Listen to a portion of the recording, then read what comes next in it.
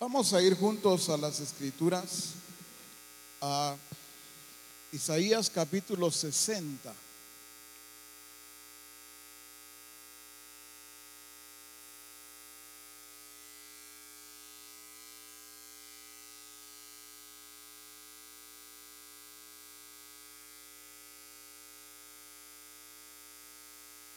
Si pueden ir tomando sus lugares, para los que no lo han tomado aún, pueden tomar sus lugares.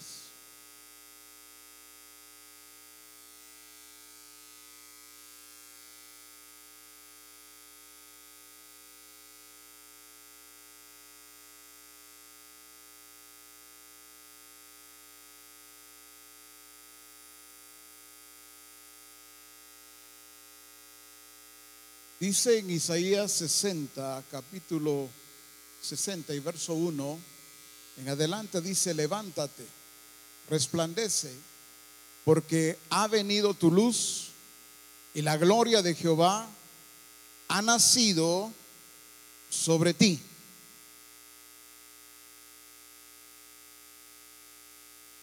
Cuando veo acá y leo siendo el resplandor de su gloria, quisiera explicar un poquito acerca de esto. En el tiempo antiguo, la gloria de Dios aparecía, pero así como la gloria de Dios aparecía, así también desaparecía. Así como la gloria de Dios venía, así también se iba.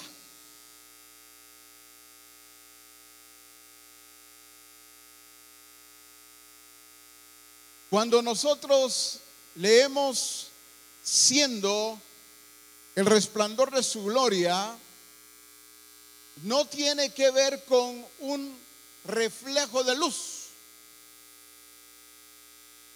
que donde quiera que estemos o vayamos, vean algún reflejo de luz en nosotros. Porque la gloria, antes que Jesús se manifestara como el Cristo, como el Mesías, era vista, descendía de tal manera que si llegaba y entraba al tabernáculo, los sacerdotes no podían ni siquiera entrar por la gloria que había. No podían permanecer de pie, no podían ministrar.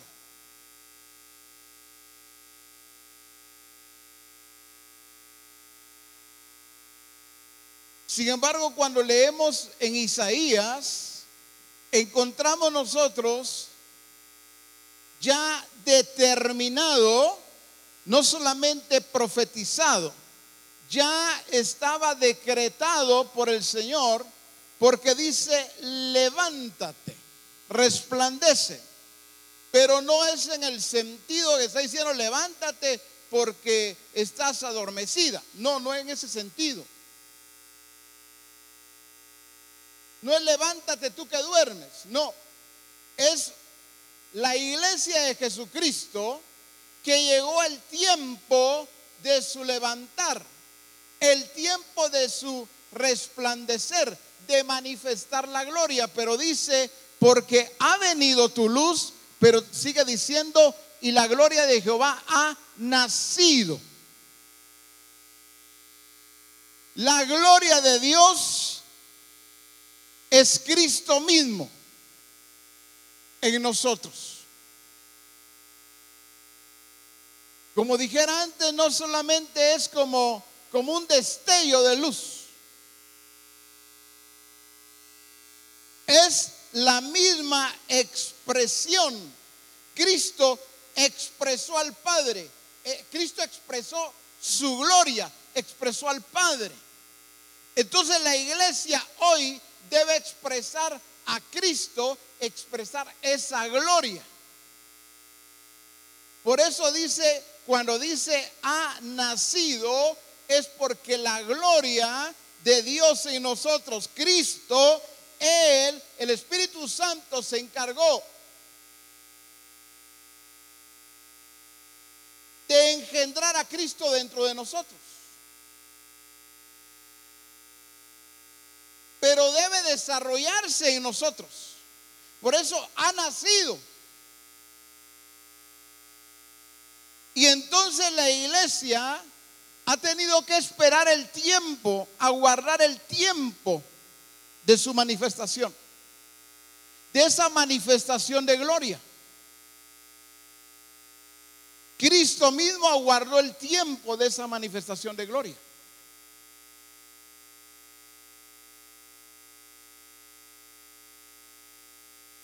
Vemos nosotros a hombres como Elías expresando la gloria de Dios, Josué. Pero ¿qué gloria expresaron ellos? Un Elías que dice: por mi palabra no va a llover. Entonces parece que es un deseo de Elías o un capricho de Elías, pero no tiene nada que ver con eso. Él dice: por mi palabra no va a llover, y no llueve. Entendió Elías que debía de expresar esa gloria de Dios. Josué: sol, detente en Gabaón. Ahí estaba expresando la gloria de Dios. No era un deseo o un capricho de Josué. Y el sol se detuvo en Gabaón.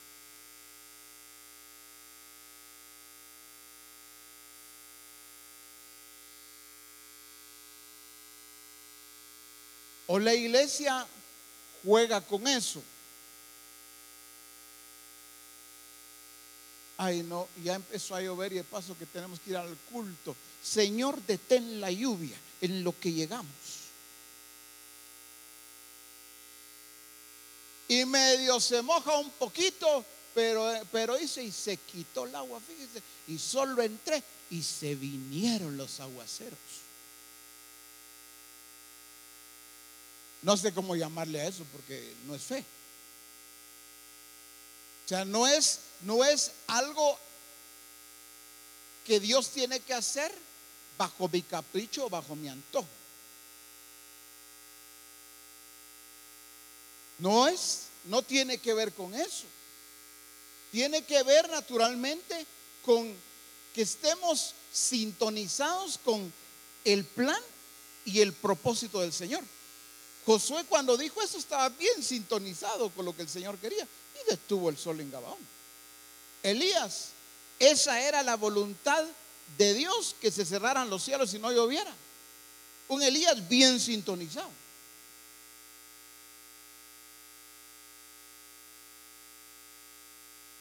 No es: Señor, detén la lluvia. Apúrate con el paraguas, hombre. Detén la lluvia, Señor. Como que se quiere quitar, ¿va? Ya lo va a quitar el Señor y van a ver. No.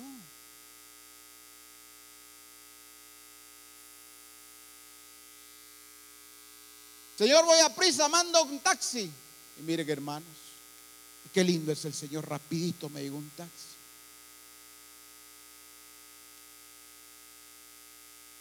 Esos no son testimonios que expresan la gloria de Dios. Esos son testimonios que dicen que yo tengo a un Dios complaciente, que me complace todo lo que yo quiero.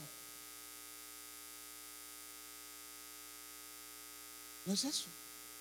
Por eso es que la iglesia, gran parte de la iglesia se frustra, se debilita, porque dice: yo dije y no sucedió. Mire, yo le creía al Señor.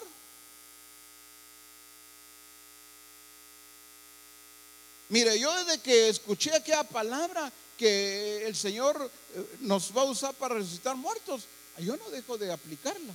¿Y cómo, hermano? Yo en los velorios ahí estoy, miren, y me paro en la caja.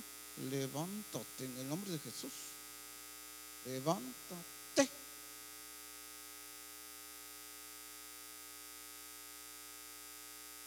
Levántate en el nombre de Jesús.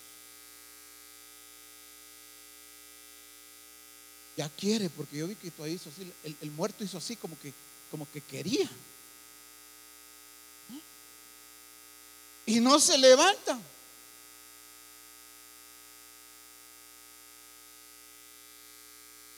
Porque muchos murieron en el tiempo de Jesús y no lo resucitó a todos, resucitó solamente a aquel a quien Dios dijo el Padre había determinado que debía levantarse. Por eso levanta a Lázaro, porque era plan del Padre. Entendió que había un plan, un propósito, un tiempo para levantar a aquel que debía ser levantado.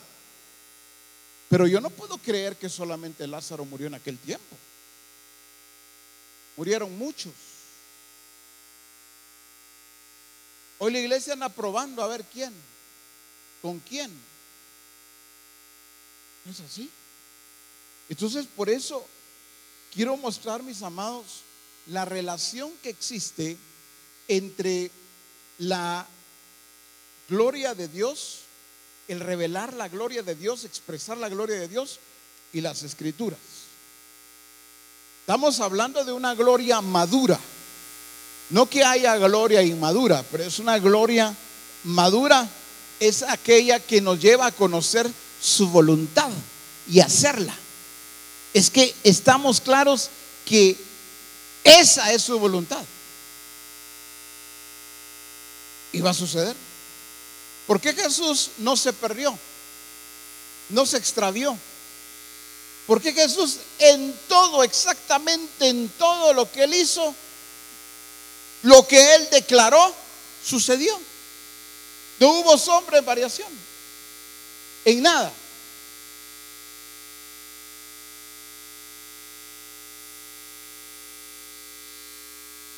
Le habla a la higuera y la higuera se seca.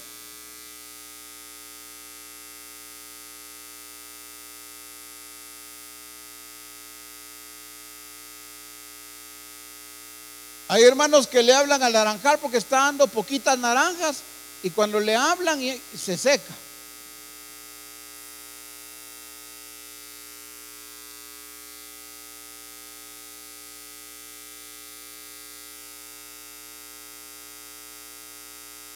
Jesús, lo que sucede es que Jesús fue a las escrituras. Oiga bien, usted y yo sabemos muy bien que antes no existían Biblia como tal. Solo estaban los escritos, llamado la ley de Moisés, Génesis, Éxodo, Levítico, Números, Deuteronomio. Y estaban también los libros de los profetas y los salmos. Jesús allí fue. Y Jesús se encargó de conocer. Jesús tenía que saber qué decían las escrituras de Él.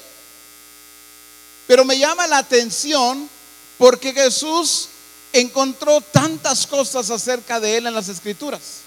Por ejemplo, Jesús, Él indaga porque en los profetas hablan acerca de su nacimiento. Los profetas hablan de dónde Él no solo debía de nacer, dónde Él debía de crecer, qué debía de comer. Y Jesús, Él también va a las escrituras para eso, porque hay un Miqueas que Dios utiliza para revelar en qué ciudad debe nacer. Dice en Miqueas capítulo 5, vamos a ir a las escrituras porque es imposible encontrar la relación de las escrituras y la gloria de Dios si no vamos a ellas.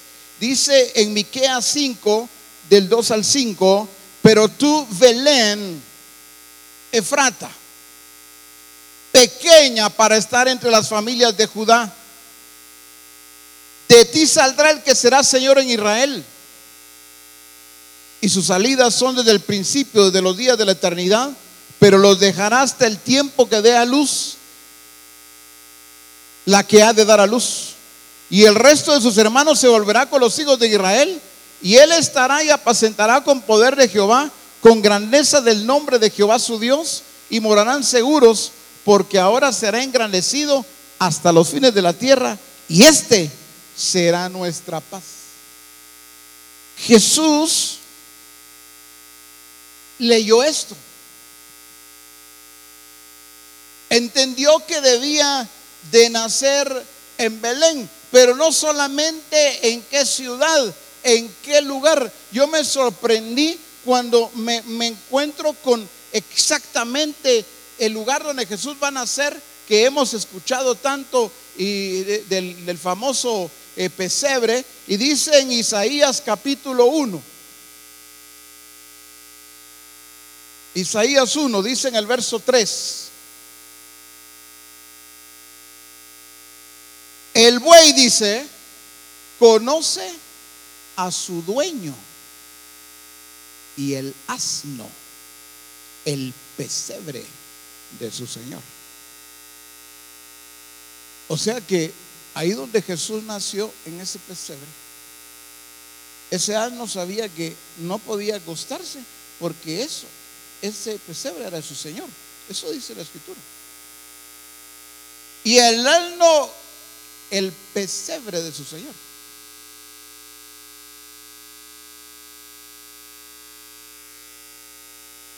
Miren, hermanos, hay una sincronización impresionante, porque vemos nosotros, como un paréntesis, cómo Dios hasta los animales los tiene bien sincronizados para cumplir su propósito.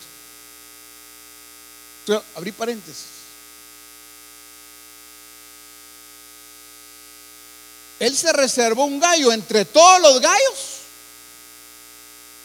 porque no era solo ese gallo. Entre todos es un gallo, se lo reservó, y este era para que escuchara la voz de él a través de Cristo, y que conociera la voz de Pedro, porque este no iba a cantar porque cualquiera hablara. Este solo iba a identificar la voz de Pedro, después de escuchar la voz del Señor, del mandato. A un Dios que se reserva a un pez muy grande para que se trague al profeta Jonás y que lo devuelva al tercer día.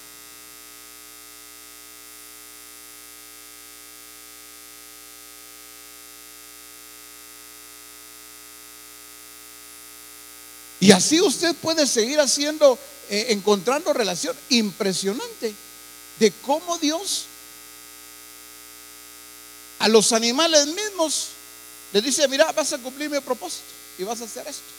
Y lo hace exactamente como Dios dijo. Ese pez que llevaba la moneda fue elegido, fue escogido para cumplir ese propósito.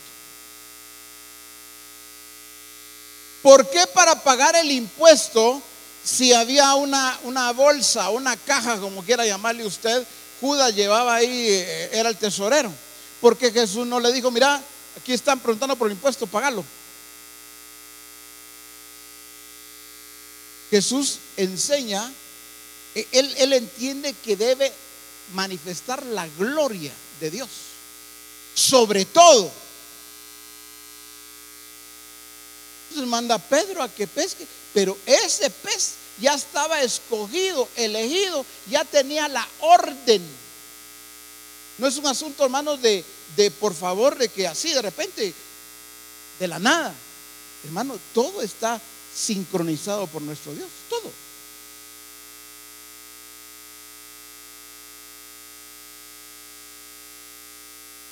Entonces, si Él lo tiene todo con exactitud, el gallo no cantó antes.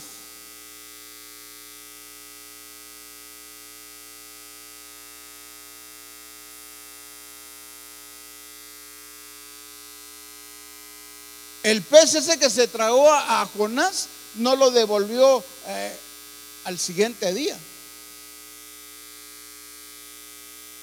Tuvo que entender el tiempo de Dios.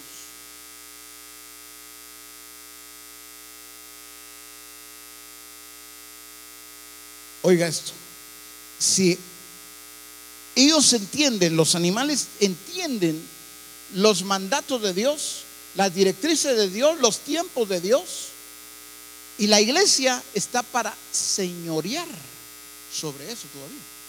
sobre los animales y sobre todo lo que ha sido creado. Por eso la iglesia, mis amados, tiene que comprender lo que Jesús hizo. Jesús, aquí dice, el buey conoce a su dueño y el asno el pesebre de su señor. Ese asno dijo, no, eso está reservado para mi Señor. Oseas 11 dice 11:1, cuando Israel era muchacho, yo lo amé y de Egipto llamé a mi hijo. Jesús leyó todo esto.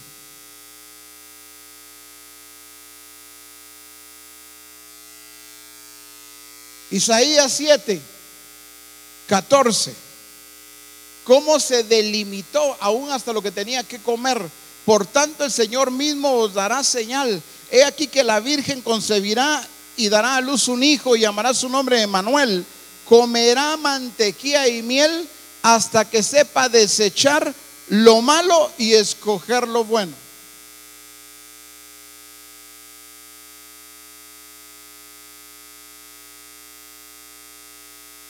Si a Jesús el Padre delimita, determina lo que tiene que comer durante un buen tiempo, hermanos. Mantequilla y miel hasta que sepa desechar, hasta que discierna, pues.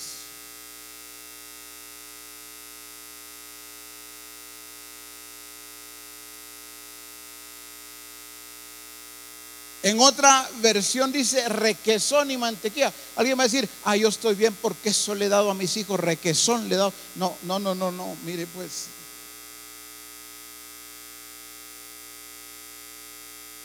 Eso, algunos comieron eso porque no había que comer. Pero el tiempo de Jesús no era porque no había que comer, no tenía que comer, fue determinado eso. Y se lo voy a explicar conforme a las escrituras. Vea de una vez el verso 21 pues conmigo. Dice, acontecerá en aquel tiempo que criará un hombre una vaca y 2 ovejas, y a causa de la abundancia de leche que darán, comerá mantequilla. Ciertamente mantequilla y miel comerá el que quede en medio de la tierra. O sea, él se encargó de que su hijo nunca iba a tener carencias de mantequilla o de requesón, como quiera, y miel. Abundancia iba a haber. Pero ¿por qué determinó eso el padre? Porque quería a su hijo lúcido.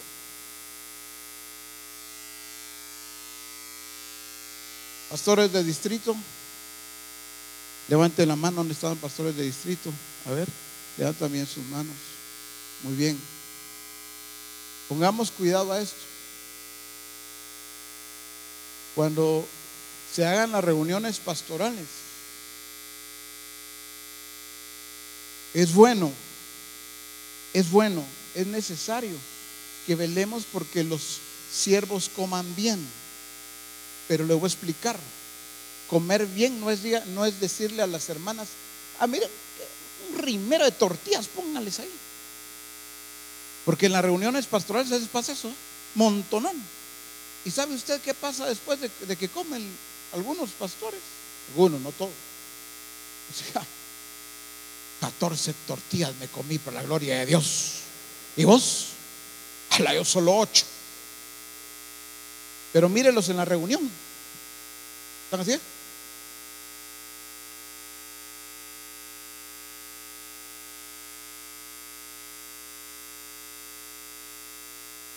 Mírenlos en el culto.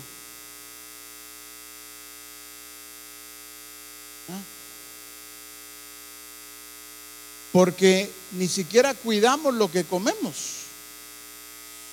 Entonces, hermanos amados, el Padre nos quiere lúcidos. No dice que no comamos, que cuidemos lo que comemos. Eso es para todos nosotros. No es que yo le esté enseñando, Él nos está enseñando a todos nosotros aquí, por favor. Entonces, que nosotros cuidemos ¿Por qué? Porque necesitamos estar lúcidos. A ver, en primer plano, ministerios que disciernan. A algunos se les puede meter el intelectualismo, un hermano, una hermana, una pareja, una familia. Y de los testimonios son, viera usted, gloria al Señor, me llevó a un hombre, mire, ese tremendo, esa mujer o esa pareja, viera usted, tremendo. Ni he terminado de decir y ya me están ellos diciendo también, qué revelación. Por favor, no confundamos el intelectualismo con revelación. Ya más de algún caso he corregido. Me dice, mire, fíjese que el Señor me reveló, a ver qué te reveló eso. No, ese es el puro intelectualismo. Eso no es revelación. Entonces, cuando hay un ministerio que no discierne a lo intelectual, que es la corriente del mundo, lo va a abrazar, le va a decir bienvenido, gloria a Dios. Eso es lo que esperábamos en esta iglesia. Y déjeme decírselo así, pues sí le metió gol el enemigo por falta de discernimiento. El padre no quería un hijo sin discernimiento. Entonces el discernimiento se aplica en nuestra vida cotidiana, desde la casa. Porque el intelectualismo puede estar, ya escuchamos nosotros de la lógica, ¿verdad? Pero también puede estar el intelectualismo, puede ser la mujer o la madre, o puede ser uno de los hijos.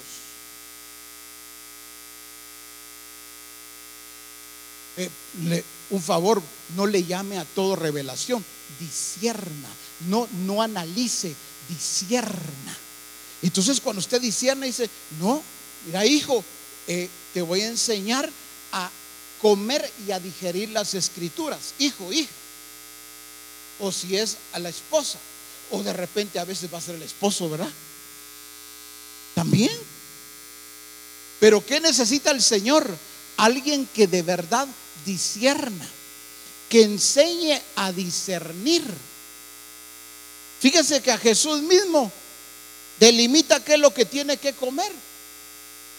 ¿Por qué? Naturalmente no que solo con eso vamos a aprender a discernir, pero hay comidas, hermanos, hay ciertas comidas o a veces no es en sí la comida, a veces sí, otras veces es la cantidad de comida que embota, no solo el estómago, el entendimiento. Me bajó un sueño. Mire a su hermano y dígale, no te está pasando eso, ¿verdad? ¿No? Jesús indagó también cómo tenía que entrar a Jerusalén. Dice en Zacarías 9:9: alégrate mucho, hija de Sión, da voces de júbilo, hija de Jerusalén, he aquí que tu rey vendrá a ti. Tu rey vendrá a ti. Jesús leyó Zacarías 9:9. Claro, no leyó capítulos y versículos porque no existían, pero sí leyó porque dice justo y salvador, humilde y cabalgando sobre un asno, sobre un pollino, hijo de asna. Entonces cuando Jesús mandó a sus discípulos, él sabía por qué lo estaba mandando a buscar este pollino, porque Jesús ya había indagado en las escrituras cómo tenía que entrar en Jerusalén. Hermanos, Jesús no hizo nada, y quiero explicarle esto, porque algunos no han entendido esta parte. Creen que primero que tienen que encontrar en Génesis, en Éxodo, en Deuteronomio, en Miqueas, Zacarías, Isaías, en cualquiera de los profetas o en los salmos que diga Jesús. Si no dice Jesús, entonces no está hablando de él. No, hermano, no es así.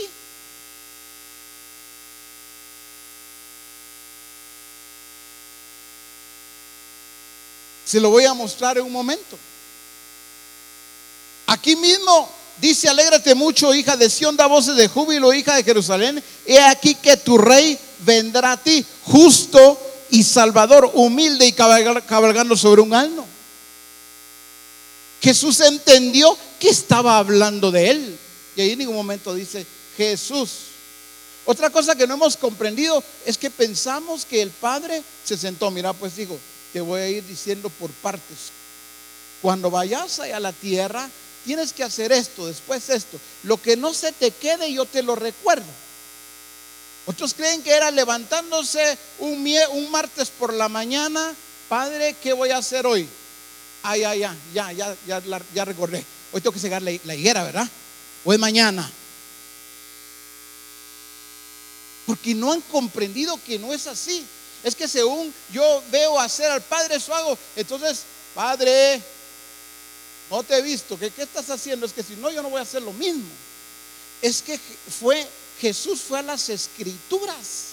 Y ahí, al buscar Jesús en las Escrituras lo que decían acerca de él, se encontró con su Padre. Y él dijo: el Padre y yo uno somos. Y si esto dice de mi Padre, tiene que ver conmigo. Yo soy igual, hago lo mismo que mi Padre.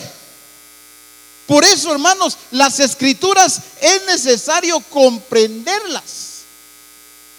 No se trata de estudiar la Biblia. Dígale que está a la par suya.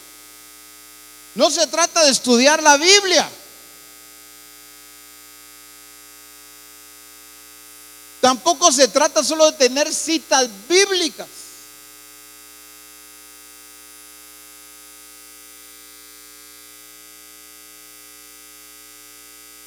Fíjese usted que un día, hace ya muchos años, estaba un ministerio, no de la misión, ¿verdad? El Calvario. Todavía el Señor no había revelado nada de todo esto.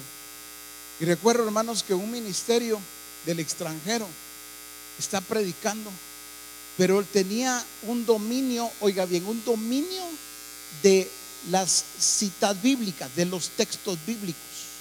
¿Qué cree que pasó? La gente estaba anonadada. Y ese ministerio, la gente está: wow, qué tremendo.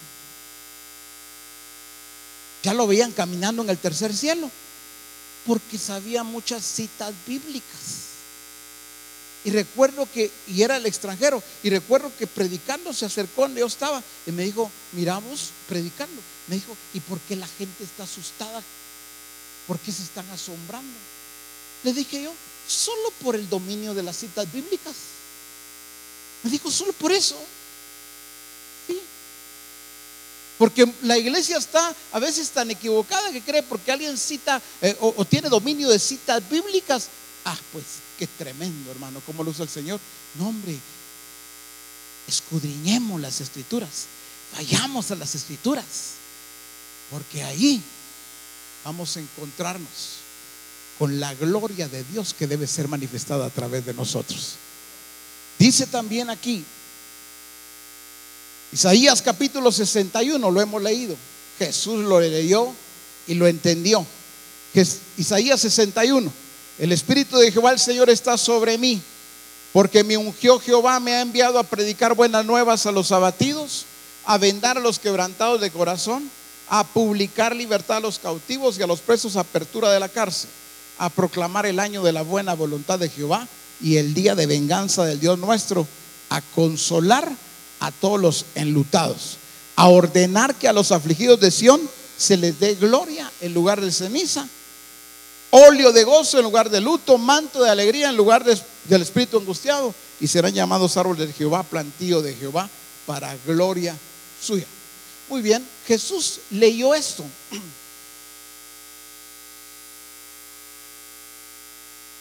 Cuando Jesús leyó esto, entendió: me he enviado a predicar buenas nuevas, a vendar a los quebrantados de corazón. ¿Qué más?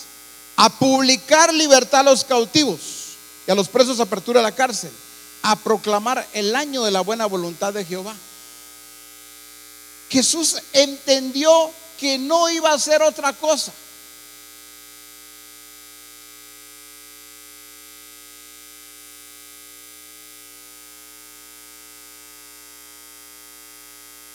Jesús no fue a buscar a los religiosos de aquel tiempo para que hicieran alianzas, desayunos, almuerzos.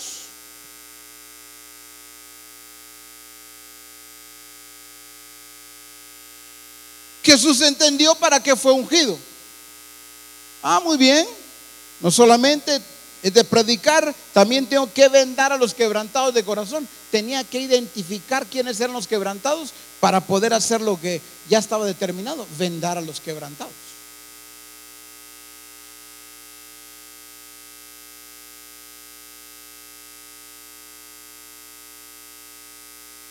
Dile a tu hermano que está a la par: ¿qué estás haciendo con los quebrantados de corazón?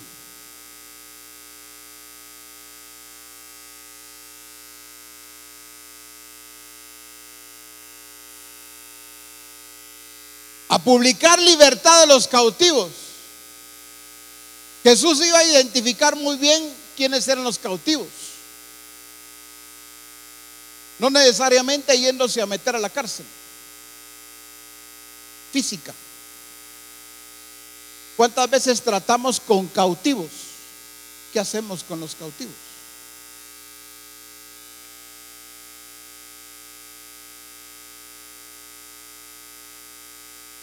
Más bien decimos: tenga cuidado, hermano, no se va a juntar con ella, tenga cuidado. Mire, como que anda todo estorbado, mejor ni se junte con él o con ella. No identificamos a los cautivos. Si los identificamos, ¿qué hacemos? O sea, no solamente era predicar las buenas nuevas, es que esta gente iba a aparecer y Jesús tenía que identificar. Jesús no iba a vendar al cautivo y libertar al corazón quebrantado.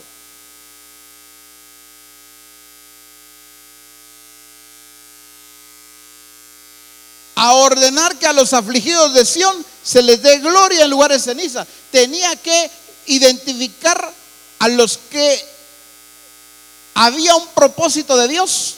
Los de Sión, los hijos de Sión, estos son elegidos. A este tengo que vendarlo, a este tengo que libertarlo, pero este es un escogido, es un hijo de Sión. Entonces a este tengo que dar la orden. ¿Qué orden? Que se le dé gloria en lugar de ceniza, óleo de gozo en lugar de luto, manto de alegría en lugar del espíritu angustiado.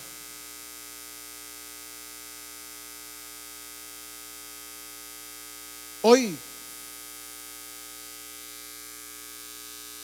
en lugar de ordenar que manto de alegría en lugar del espíritu angustiado, más angustian algunos a otros desde el púlpito.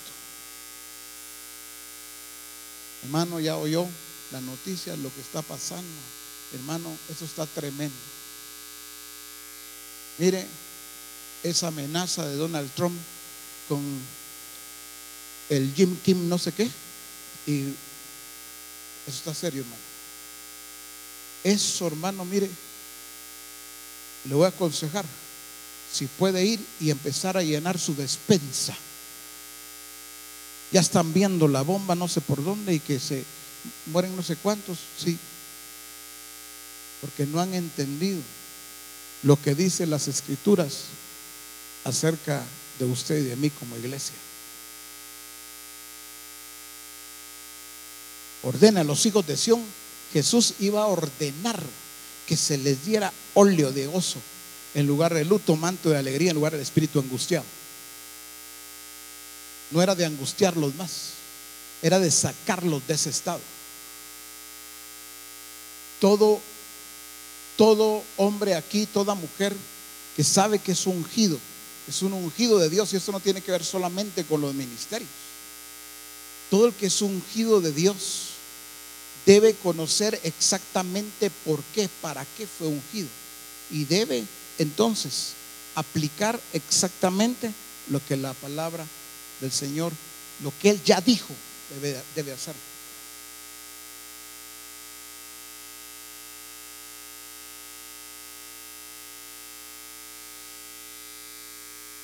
David entendió eso. Por eso cuando se le fueron a meter a la cueva de Adulam, ¿quiénes se fueron a meter a él a la cueva? Los endeudados, los afligidos, ¿quiénes más? Los amargados. Pero como David sabía que era un ungido, los hizo sus mejores valientes.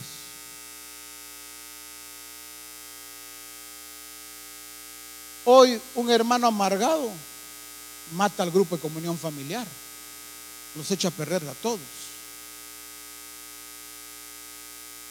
Ahí anda a veces de repente un pastor peleando con la hermana, con el hermano, con la pareja, la familia, que mire, me están haciendo la guerra, ya 3 años que me está haciendo la guerra, pero ahí va a ver, es que yo soy un siervo, yo soy una sierva, y el Señor a mí me va a dar la victoria. ¿Qué victoria? Sácalos de ese estado. Sácalos de ese estado. Eso es expresar la gloria de Dios. No huyas, no temas, no te enfrentes en la carne. Ese es el sistema. Quieren pelear conmigo, no saben con quién se metieron. Yo soy un gran siervo de Dios, una gran sierva. Yo soy un pastor, un profeta, un apóstol, un evangelista, un maestro. Ahí va a ver lo que les va a pasar, porque se metieron con el siervo de Dios. Y el Padre está diciendo: sigue sin estar sincronizado conmigo. Yo te ungí para que sacaras de ese estado a los afligidos, a los cautivos. Para eso. No, es más fácil hacer la guerra y demostrar que se metieron con un siervo, se metieron con una sierva. No es así.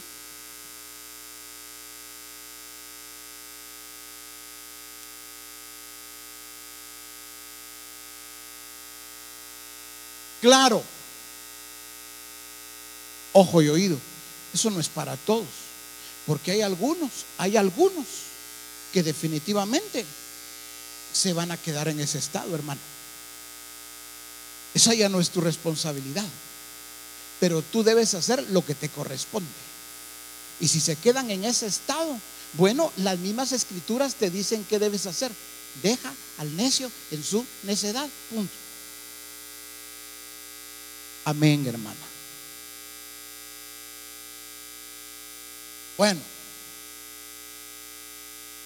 algo ustedes que me sorprendió muchísimo es cómo es que Jesús cayó la tormenta, la tempestad.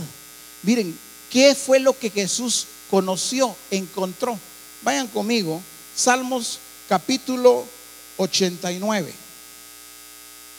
Salmos 89, por favor.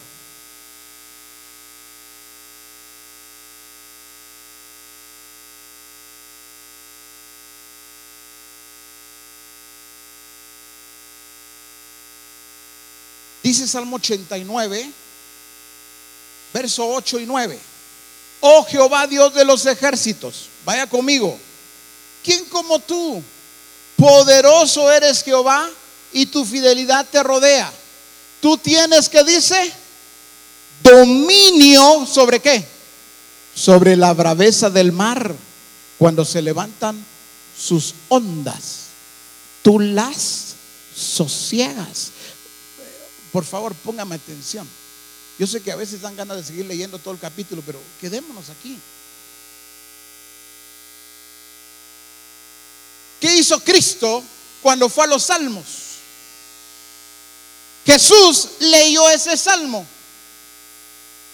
Entonces Jesús comenzó a indagar las escrituras que decían acerca de él y encontró: oh Jehová, Dios de los ejércitos. Está hablando de su Padre. ¿Quién como tú? Poderoso eres, Jehová. Claro, mi Padre es poderoso.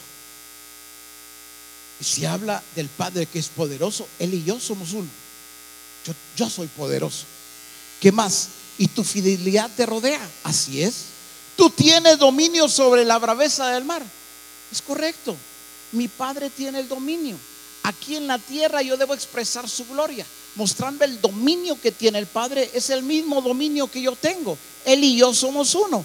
Cuando se levantan sus ondas, dice, tú las sosiegas. Entonces Jesús lo comprendió bien, porque no se levantó de la barca cuando aquellos lo despertaron. No se levantó, oh Padre, la palabra dice que tú sosiegas el mar. Mira, está embravecido, sosiégalo.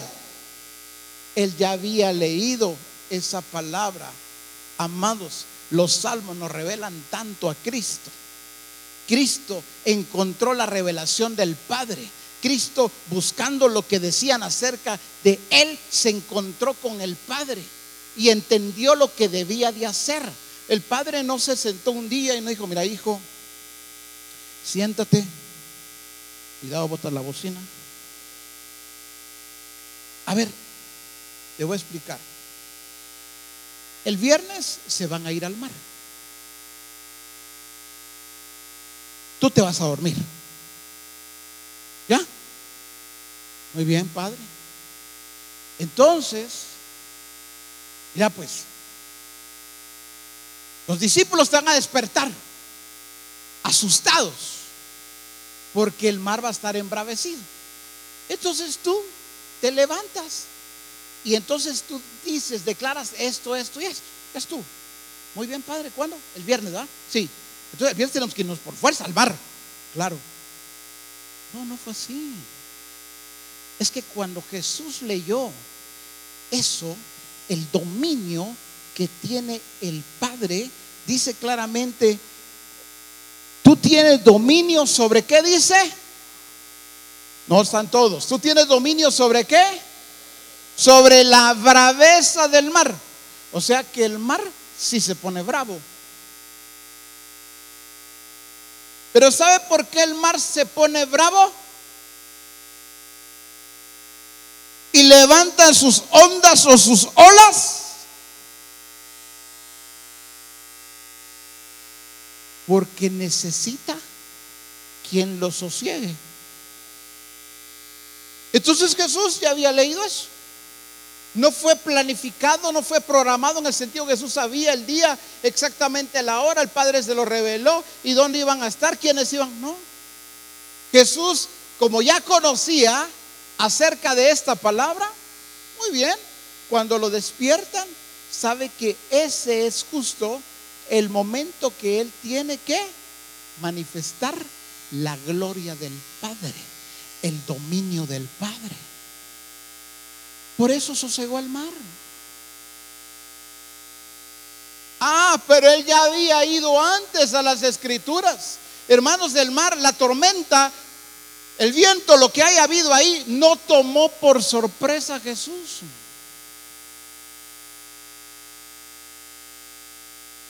Ahí vemos a Jesús y a los discípulos muy distintas las reacciones. La iglesia por mucho tiempo ha estado como los discípulos. Nos vamos a, hoy sí, yo no sé qué va a pasar, este problemón, no.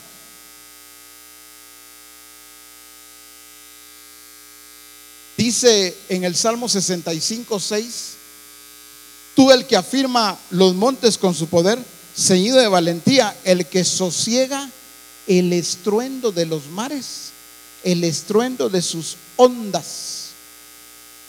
Oiga y lea bien esa parte, porque dice el que sosiega el estruendo de los mares, el estruendo de sus ondas, pero dice también el alboroto de las naciones. O sea que las naciones sí se alborotan y se alborotarán, pero no para que la iglesia tome partido. ¿Usted quién le va? ¿Usted quién apoya?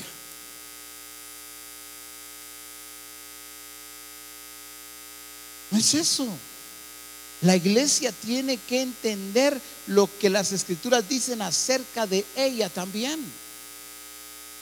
No solo sosiega los mares, los vientos, también el alboroto de las naciones, Él sabe sosegarlo.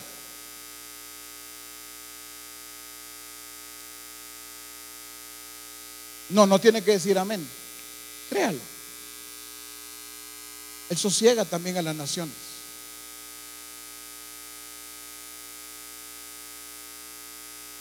La tierra está llena de su gloria.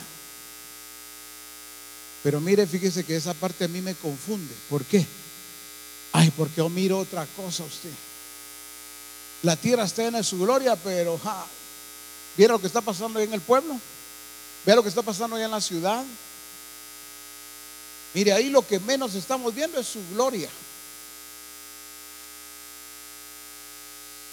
Él mismo dijo: como vivo yo, y ciertamente la tierra está llena de mi gloria. Lo que pasa es que la iglesia todavía no ha expresado, no ha manifestado esa gloria, pero la tierra está llena de su gloria. Uno más, Salmos 41. ¿Por qué sabía Jesús lo de la traición de Judas? No porque el padre un día le dijo: hijo, te voy a contar, cuídate. Ahí hay uno en el grupo, ahí hay uno en la iglesia que tienes que cuidarte. Cuidado con ese hermano, cuidado con ese hermano. A Jesús nada lo tomó por sorpresa. Dice en el Salmo 41:9: aún el hombre de mi paz, en quien yo confiaba, el que de mi pan comía, alzó contra mí el calcañar. O sea que cuando Jesús, él nunca tuvo problemas. Él nunca se puso: ¿quién será? ¿Quién será? Es que no me gusta cómo se me queda viendo Jacob. Aunque Andrés últimamente no ha andado muy amigable conmigo. Jesús no fue malicioso. Jesús no fue malicioso. Otro paréntesis: en una iglesia donde no hay discernimiento, se va a despertar la malicia, va a florecer la malicia por la ausencia de discernimiento. Para que vaya entendiendo, el discernimiento es vital. Si no, cuidado. Ese hermano, no. Esa hermana que no sé qué, ¿verdad? Que no sé, hay algo ahí en su espíritu.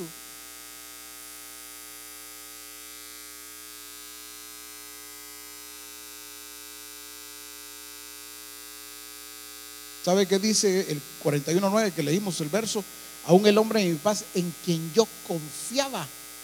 Jesús confiaba tanto en él que le dejó a que administrara la plata, las finanzas.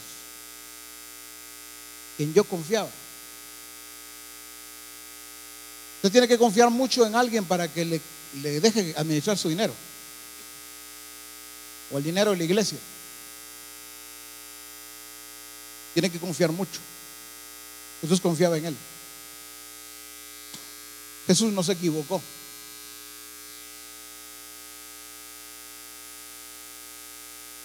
Jesús todo el tiempo supo, porque era uno de los de confianza de Jesús, pues.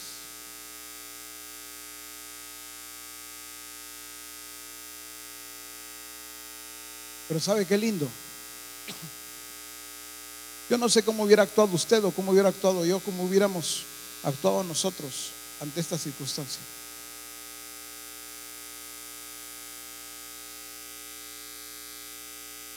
Alguien traiciona tu confianza, hermano, hermana, y algunos se vuelven reos de muerte por traicionar la confianza. Yo no digo que eso sea válido, que eso el Señor lo apruebe. Este caso de Judas tenía que ver otra vez con un plan y un propósito del Señor, porque no estoy dando alas, por decirlo así, a nadie. Porque aunque Judas ya estaba establecido lo que iba a hacer, ay de aquel por quien viene el tropiezo, pues, ¿no? O sea, eso no es para darle alas a nadie, que sí, hermano, no se preocupe, usted es bíblico, nada que es bíblico. Hay que entender lo que está diciendo, lo que está diciendo, mostrando las escrituras. Pero Jesús no actuó como hubiésemos actuado nosotros. Eso sí es seguro. Pero ¿por qué no actuó así? Porque Jesús conocía el plan del Padre, el propósito del Padre. Era un propósito. Hay una diferencia entre el propósito de Dios y lo que yo hago bajo mi propia voluntad. Eso es distinto.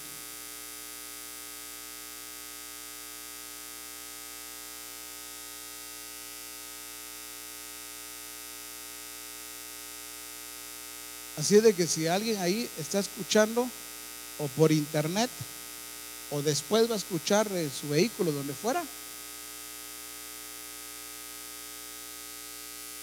cuida tu espíritu.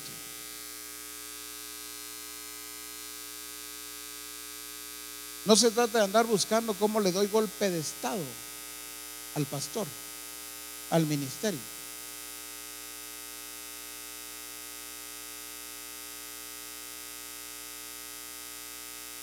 Queremos ver y debemos ver acciones del reino, acciones de hijos de luz. Es que mire ustedes que este pastor anda mal, usted no se le queda, y yo si quisiera mejor hacerlo a un lado y yo ponerme a frente. No, respeta la autoridad. Y si tú tienes un llamado para apacentar ya a nivel de obra, gloria a Dios, aguarda el tiempo para que Dios se glorifique y hazlo en el orden de Dios. También dice en el Salmo 31:5, en tu mano. Jesús leyó esto. ¿Por qué Jesús declara en la cruz? Fíjese usted, Jesús no dijo, no se le ocurrió, no dijo, yo voy a decir esto porque al fin y al cabo se me vino. No, dice en el Salmo 31:5, en tu mano encomiendo mi espíritu. Recuerda que en la cruz Jesús dijo eso. Él lo leyó, lo encontró, mire, Salmo 31:5.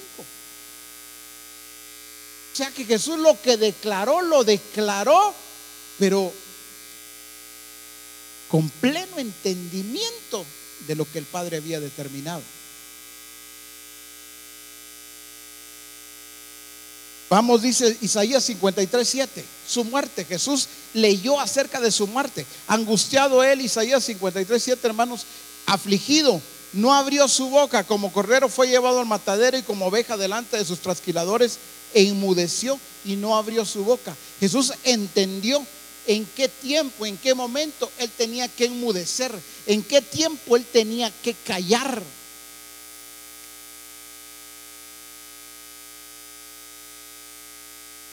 Eclesiastés dice que todo tiene su tiempo. El asunto es que cuando estamos desfasados en los tiempos, cuando tenemos que callar, hablamos. Cuando tenemos que hablar, callamos. Cuando tenemos que ir, nos quedamos. Cuando tenemos que quedarnos, nos vamos.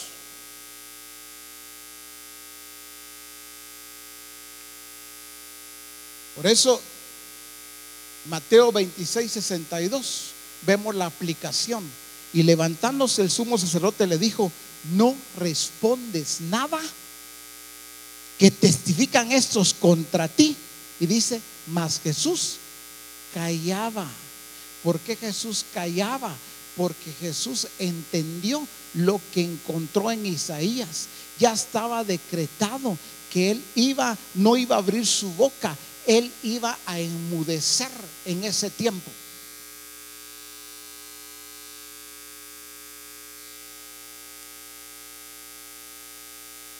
Sabía Jesús que iba a crucificar con él a 2 ladrones, a 2 criminales. Jesús lo encontró, y cuando él lo encontró, Isaías 53:9, solo que en la versión TLA, Isaías 53:9 dice, el fiel servidor de Dios murió entre criminales y fue enterrado con los malvados, aunque nunca cometió ningún crimen ni jamás engañó a nadie. Murió entre criminales. Jesús sabía entonces que cuando él muriera no iba a morir solo, le iban a poner criminales. Nada le tomó por sorpresa. En el Salmo 71:20 Vuelvo a aclarar, Jesús no se movió por capítulos y versículos. Ya sabemos que eso no existía, pero sí la palabra, la verdad de Dios ya revelada. Dice en el Salmo 71:20: tú me has hecho ver muchas angustias y males, volverás a darme vida y de nuevo me levantarás de los abismos de la tierra. Jesús entendió que estaba hablando de él, que el Padre lo iba a levantar, le iba a dar vida nuevamente, lo iba a sacar de las partes más bajas donde él había descendido. Ahora, iglesia, llama mucho mi atención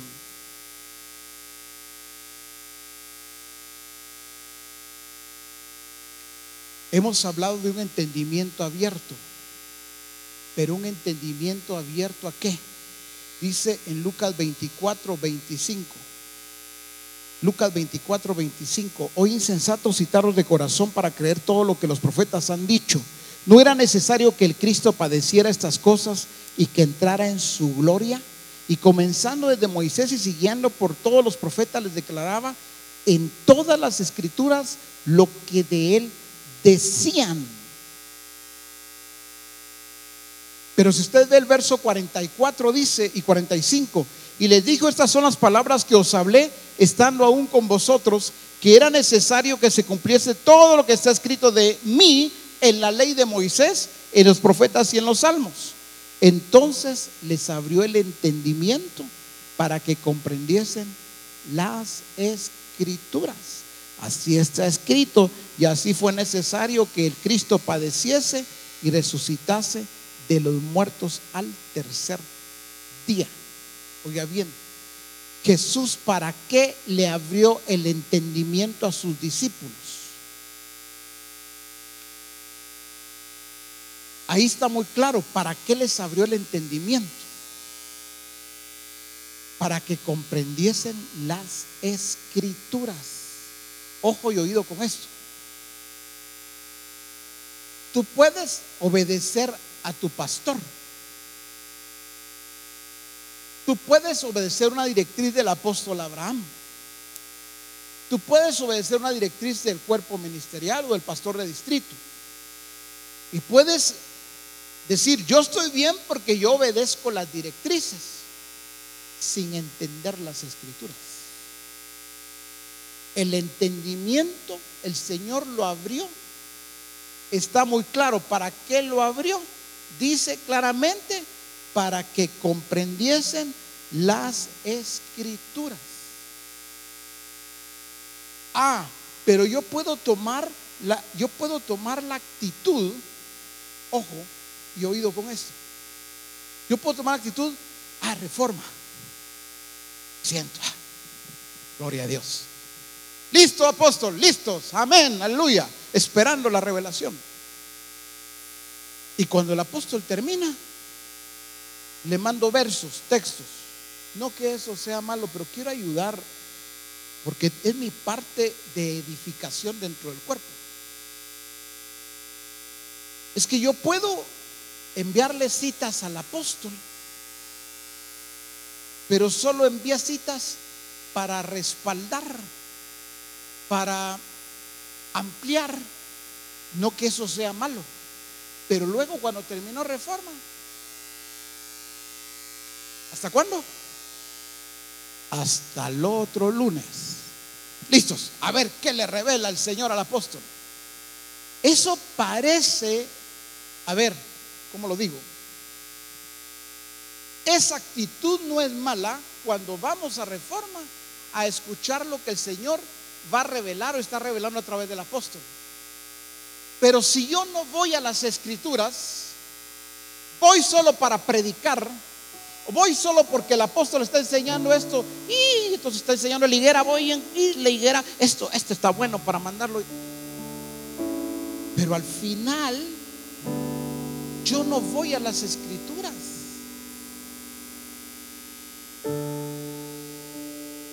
Entonces yo voy a seguir desconociendo el plan, el propósito de Dios, la revelación de Dios.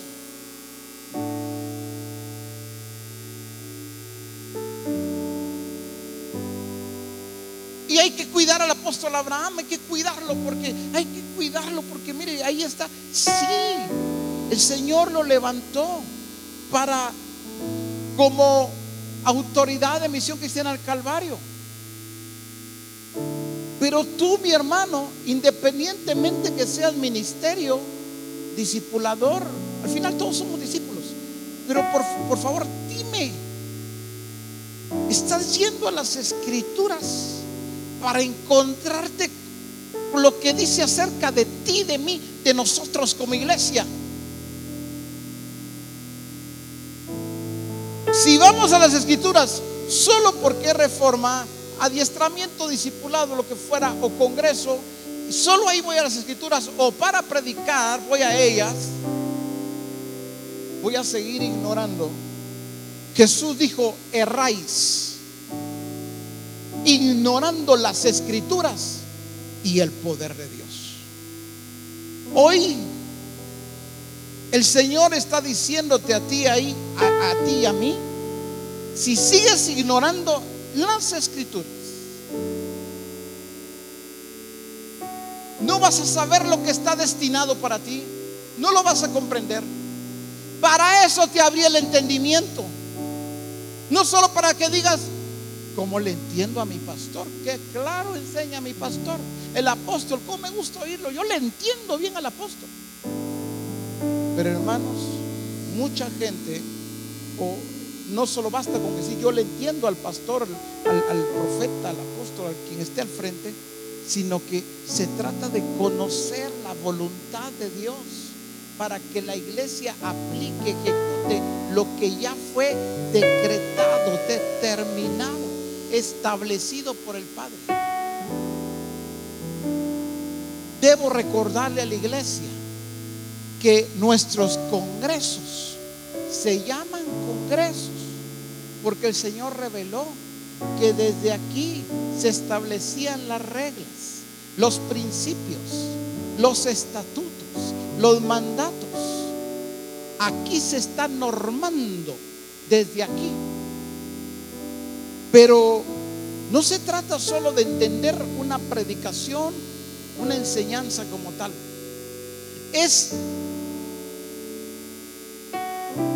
ver la revelación de Cristo en ti y en mí.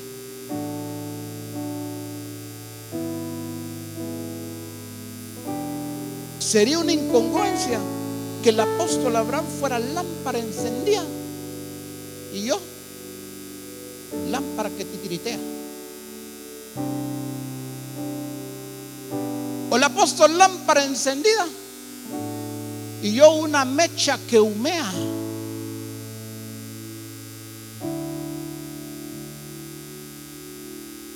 Eso sería una incongruencia, hermano.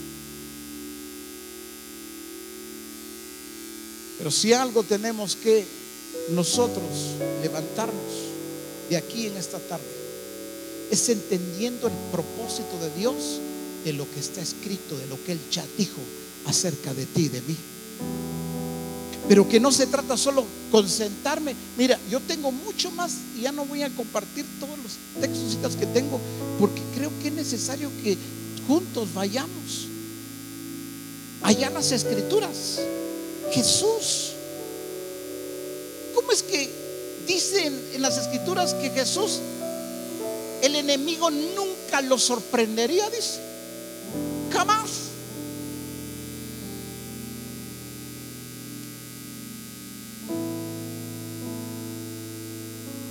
Entonces, ¿qué necesita la iglesia? Entender qué dice Dios, el Padre, qué dice Cristo acerca de mí hoy. Eso sí, solo le doy 2, 3 textos nada más. ¿Qué dice de la iglesia hoy? Salmo 74, 2. Se lo voy a leer en la NTV. Salmo 7, 4, 2. Leo la versión NTV. Recuerda que somos el pueblo que elegiste hace tanto tiempo, la tribu Ojo, no está hablando de las tribus de Israel. La tribu a la cual redimiste como tu posesión más preciada. Yo sé por qué muchos no se alegran, porque todavía no han entendido que está hablando de nosotros. Lo volveré a leer en la NTV. Recuerda que somos el pueblo que elegiste hace tanto tiempo, la tribu a la cual redimiste como tu posesión más preciada. En la Reina Valera 95 dice: acuérdate de tu congregación, la que adquiriste desde tiempos antiguos, la que redimiste para hacerla tu tribu de tu herencia, este monte Sión donde has habitado. Iglesia, está hablando de ti. Él abrió tu entendimiento para que conozcas las escrituras. Está hablando de ti, de mí, aquella congregación que Él escogió desde antes de la fundación del mundo. Ni los montes se habían creado, nada había sido creado cuando ya te escoge.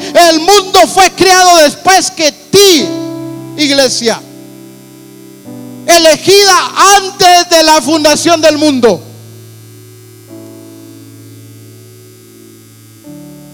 El mundo, el sistema no puede tener ninguna supremacía, ninguna relevancia, ninguna prioridad cuando el Padre se determinó escoger una congregación antes de la misma fundación del mundo. Antes que el mundo fuese, ya había elegido, como dice en la NTV, la cual redimiste como tu posesión más preciada.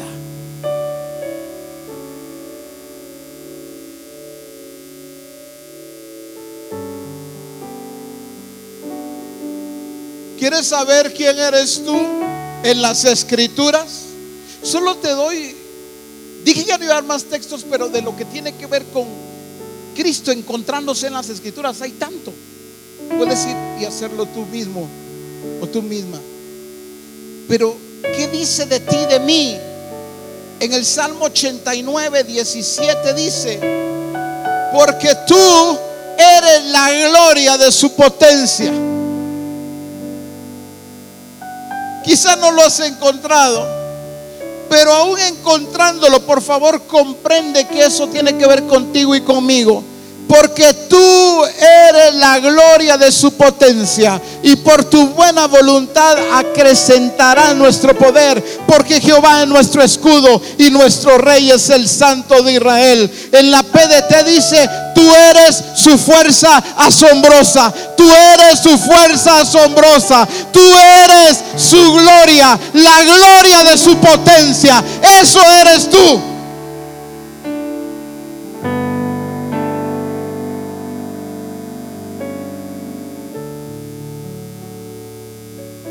Podrás aplaudir poco, podrás aplaudir suave, pero una cosa tengo que asegurarme: el Padre jamás me preguntará a mí si aplaudieron mucho o poco.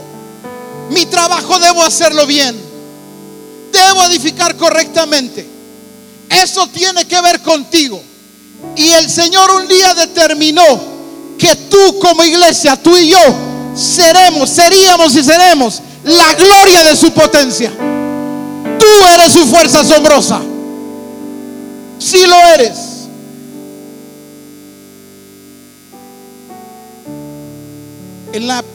En el Salmo 89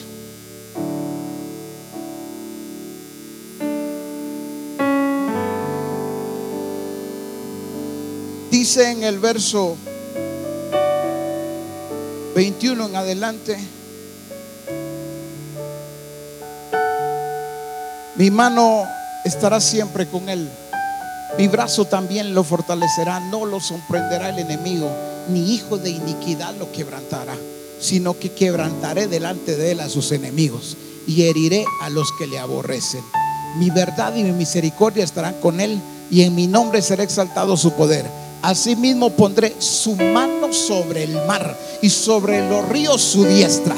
Él me clamará: mi Padre eres tú, mi Dios y la roca de mi salvación.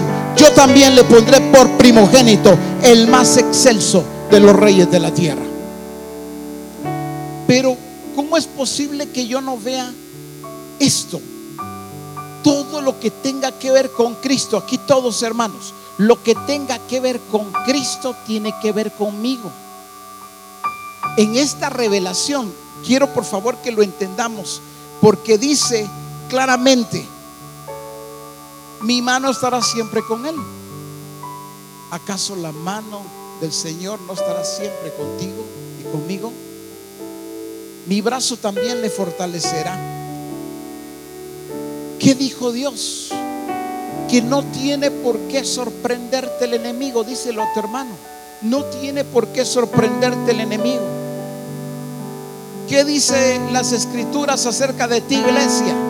Que ningún hijo de iniquidad te quebrantará. ¿Qué dice las escrituras? Hay un tiempo de Dios para herir a los que te aborrecen. ¿Qué dice? Mi verdad y mi misericordia estarán contigo. Estarán contigo, iglesia. Si están con Él, están contigo. ¿Qué más dice para ti, iglesia? Es que fíjese que ahí dice: pondré su mano sobre el mar, pero ese es Jesús. Y sobre los ríos. ¿Sabe qué dice en la PDT? Le daré dominio sobre el mar y control sobre los ríos. Yo lo convertiré en mi hijo mayor. Será el rey más grande de la tierra.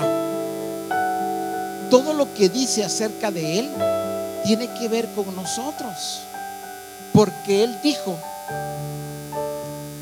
yo les he dado tu gloria. Así como tú y yo somos uno, ellos también somos uno.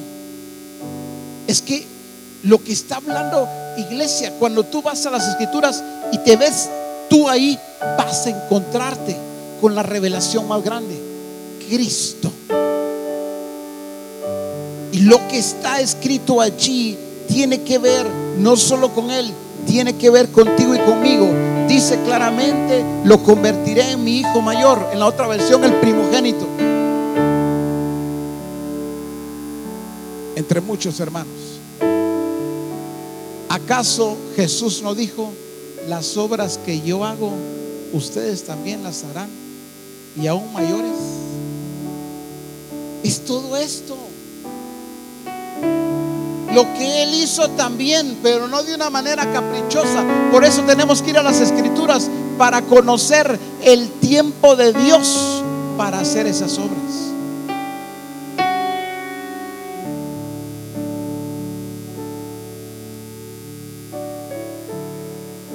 No es que usted salga un ratito y diga: ay, Dios, está nublado, va a llover.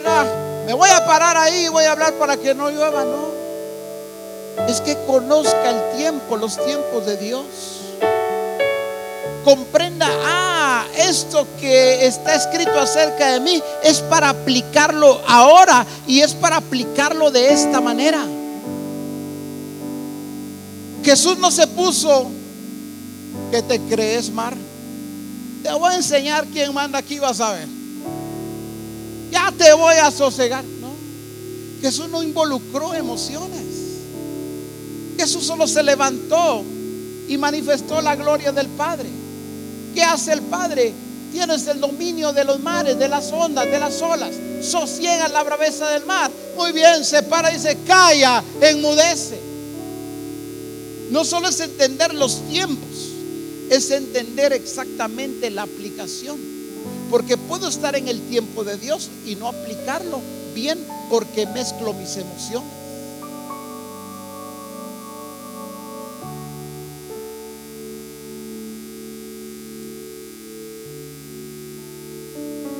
Salmo 93:3 en la TLA dice: Dios mío, se revuelven los ríos, se levantan las olas, se agitan los mares. Salmo 93:3, estoy leyendo la TLA. Pero tú en el cielo te muestras más poderoso que el rugido de los mares, más poderoso que las olas del mar. Jesús decía: ese es mi Padre y ese soy yo. Él y yo somos uno. Aunque se levanten las olas, aunque se revuelvan los ríos, aunque los mares estén rugiendo, no solo es mi Padre más poderoso, Él es, yo soy también. Soy su hijo. Él y yo somos uno. Ponte de pie, iglesia.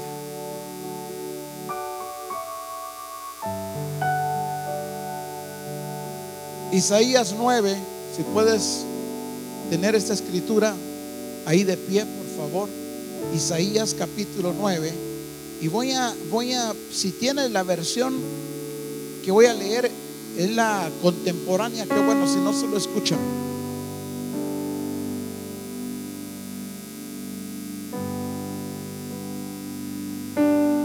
Dice Isaías 9:7 en la contemporánea: la extensión de su imperio y la paz en él no tendrá límite.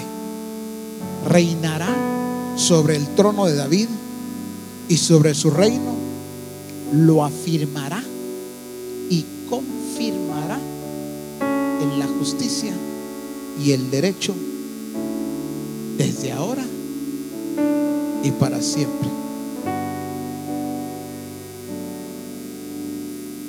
Quiero, por favor, eso es lo que vine. Vengan rápido, 2 ministerios, 2 varones rapidito que vengan y me ayuden aquí.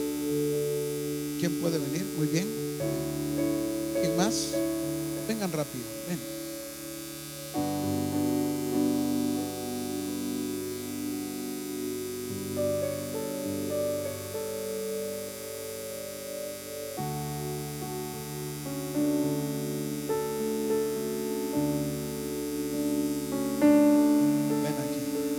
Tú vas a hacer, por favor, Cristo me va a ayudar para ejemplificarlo ahora con esta palabra que acabamos de leer. La iglesia. Cristo, la iglesia. Leo otra vez la versión contemporánea de Isaías 9:7. La extensión de su imperio y la paz en él no tendrán límite. La extensión de su imperio. Este imperio de él no deja a la iglesia fuera de su imperio. Ojo y oído con esto que viene.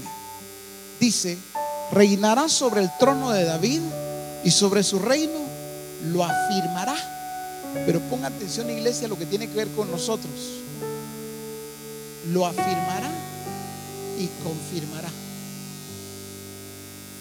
Lo afirmará y confirmará. Sigue diciendo: en la justicia y el derecho. Él afirmó su reino y su imperio y lo confirma con y a través de su iglesia. No lo han comprendido muchos. Lo afirmará y confirmará. Pero ¿cómo lo va a confirmar? Dice claramente: en la justicia y el derecho. Todo lo que hizo Jesús, el Rey justo, todo lo hizo bajo un derecho legal. Lo afirmó y ahora lo confirma a través de su iglesia, con su justicia y con el derecho. ¿Sabes por qué le está diciendo a la iglesia? ¿Por qué vas a sosegar los mares, los ríos? Todo lo que se alborote lo vas a sosegar. No solamente porque yo lo hice y yo mismo dije que lo que yo hice también tú lo harías. Ese es un principio. sino también porque lo que hice lo hice en justicia con el derecho legal, y tú tienes el derecho legal. Te asombras que Cayo al mar cuando se pone bravo, cuando se levantan las olas. ¿Te asombra eso? Bueno, tú lo vas a hacer porque ya tienes el derecho legal. Pero ojo, no te vas a quedar como: ¡Hala! ¿Vieron? Solo dije eso y cabal pasó. Vas a actuar como actuó el hijo mayor, el primogénito, exactamente igual como él lo hizo. Lo hizo en justicia. Si él no hubiese callado al mar, a la tormenta, a la tempestad, hubiese sido injusto, porque no hubiese revelado la justicia, la autoridad y el dominio del Padre. Seríamos una iglesia injusta si no ordenamos lo que tiene que ser ordenado. Ya él dijo: mi trono yo lo afirmé y lo confirmo. Tienes, iglesia, el derecho legal.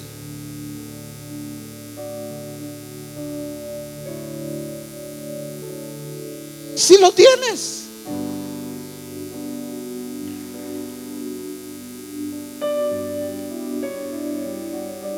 Salmo 91. Yo creo que solo los viejitos o viejitas de antes lo recitan, lo conocen y lo tienen en cuadros. Dice que, iglesia, dice que no habrá plaga que toque tu morada. Dice que debajo de sus alas estarás seguro, iglesia. Dice que no temerás del terror nocturno. Así de que si tú tienes a tu hijo, a tu hija, que todavía le tienes que ir a cantar para que se duerma,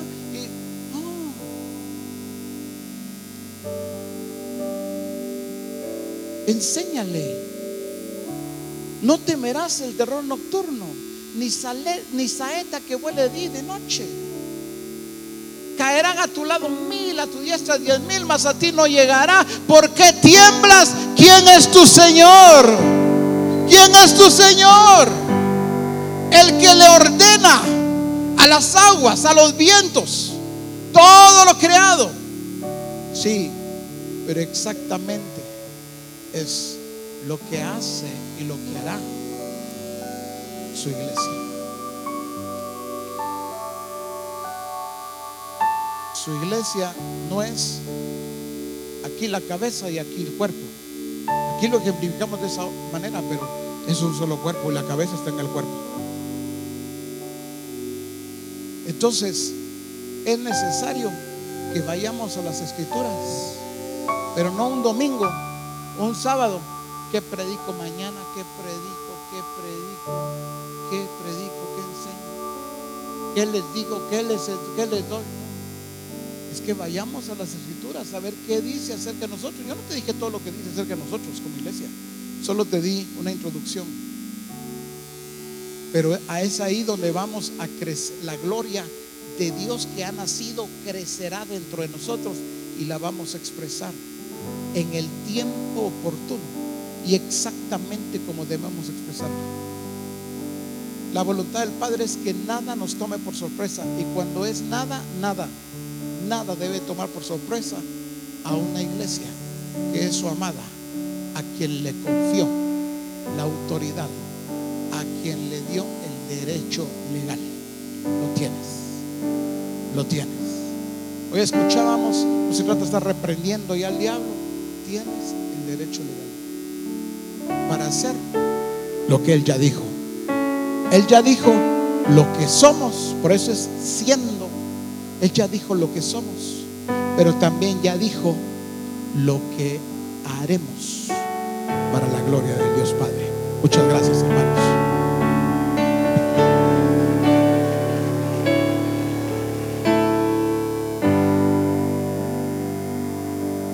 El sistema, el mundo no tiene lugar.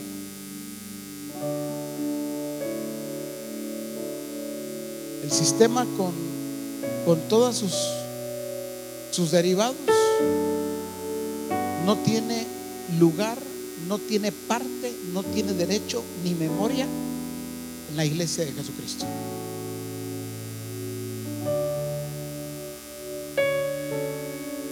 No le abras la puerta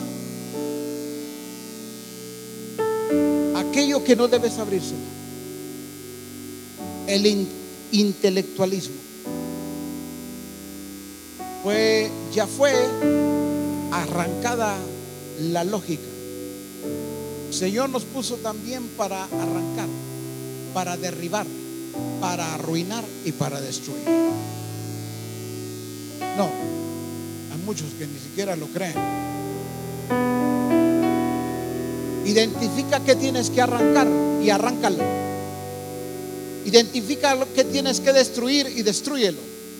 Identifica que tienes que arruinar y arruínalo.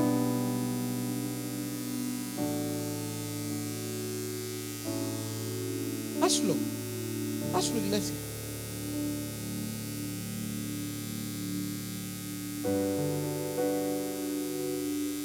El mundo y su sistema no tiene parte, ni derecho, ni memoria en la iglesia de Jesucristo. No lo tiene. Padre, muchas gracias por lo que tú estableciste, por lo que tú determinaste, por lo que tú dijiste, lo que declaraste, lo que sería hecho. Y fue hecho. Y ha sido hecho.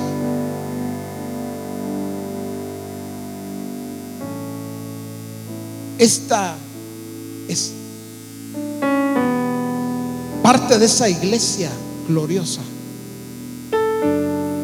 que tú redimiste con tu sangre. Que nuestro entendimiento permanezca abierto para ir a las Escrituras. Que vayamos con hambre y sed para encontrar ahí lo que está escrito acerca de nosotros, así como Cristo fue para encontrar lo que estaba escrito acerca de Él y se encontró contigo, Padre. Así nosotros nos encontremos con Cristo mismo, quien nos lleva a ti también. Vamos, abre tu boca, habla con el Padre, habla con el Padre. Si hay algo que identificas, que debes arruinar, lo que identifiques, arruínalo. Lo que identifiques, derríbalo.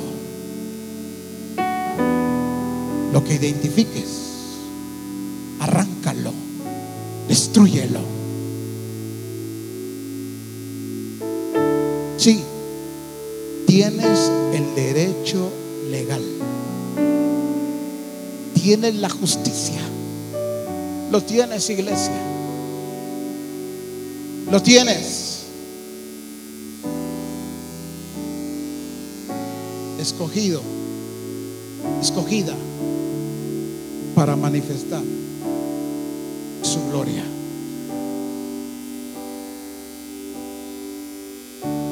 Aleluya.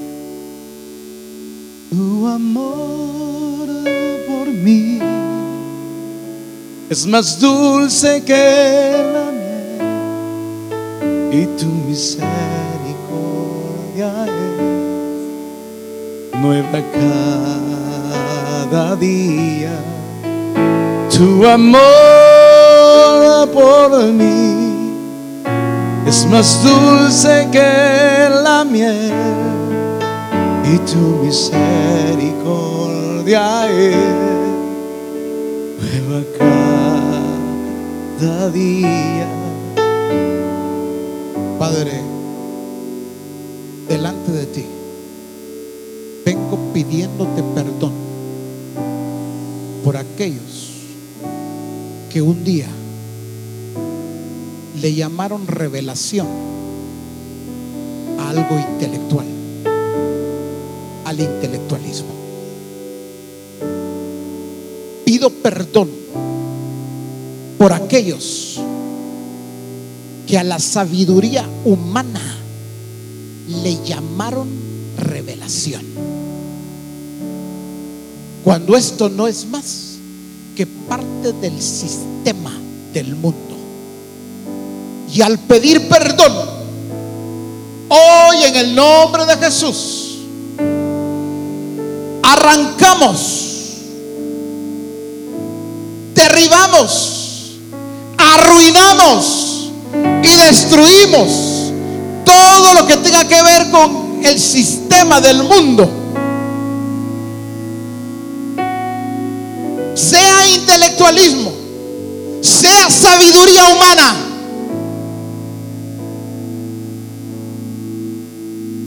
La corriente que sea, nos paramos delante de ti con la autoridad, con la justicia, con el derecho legal para arruinar, para derribar, para arruinar, para destruir todo lo que tiene que ver con el sistema del mundo. Pero también nos paramos delante de ti para plantar la revelación, esa gloria revelada, sí, en el nombre de Jesús, para edificar aquello que tú nos has encomendado, Padre. Y yo oro por mi hermano, ora por quien está ahí al lado tuyo. Dile, pon tu mano sobre el hombro, dile, yo estoy orando para que su entendimiento permanezca abierto, pero para la revelación que está en las Escrituras.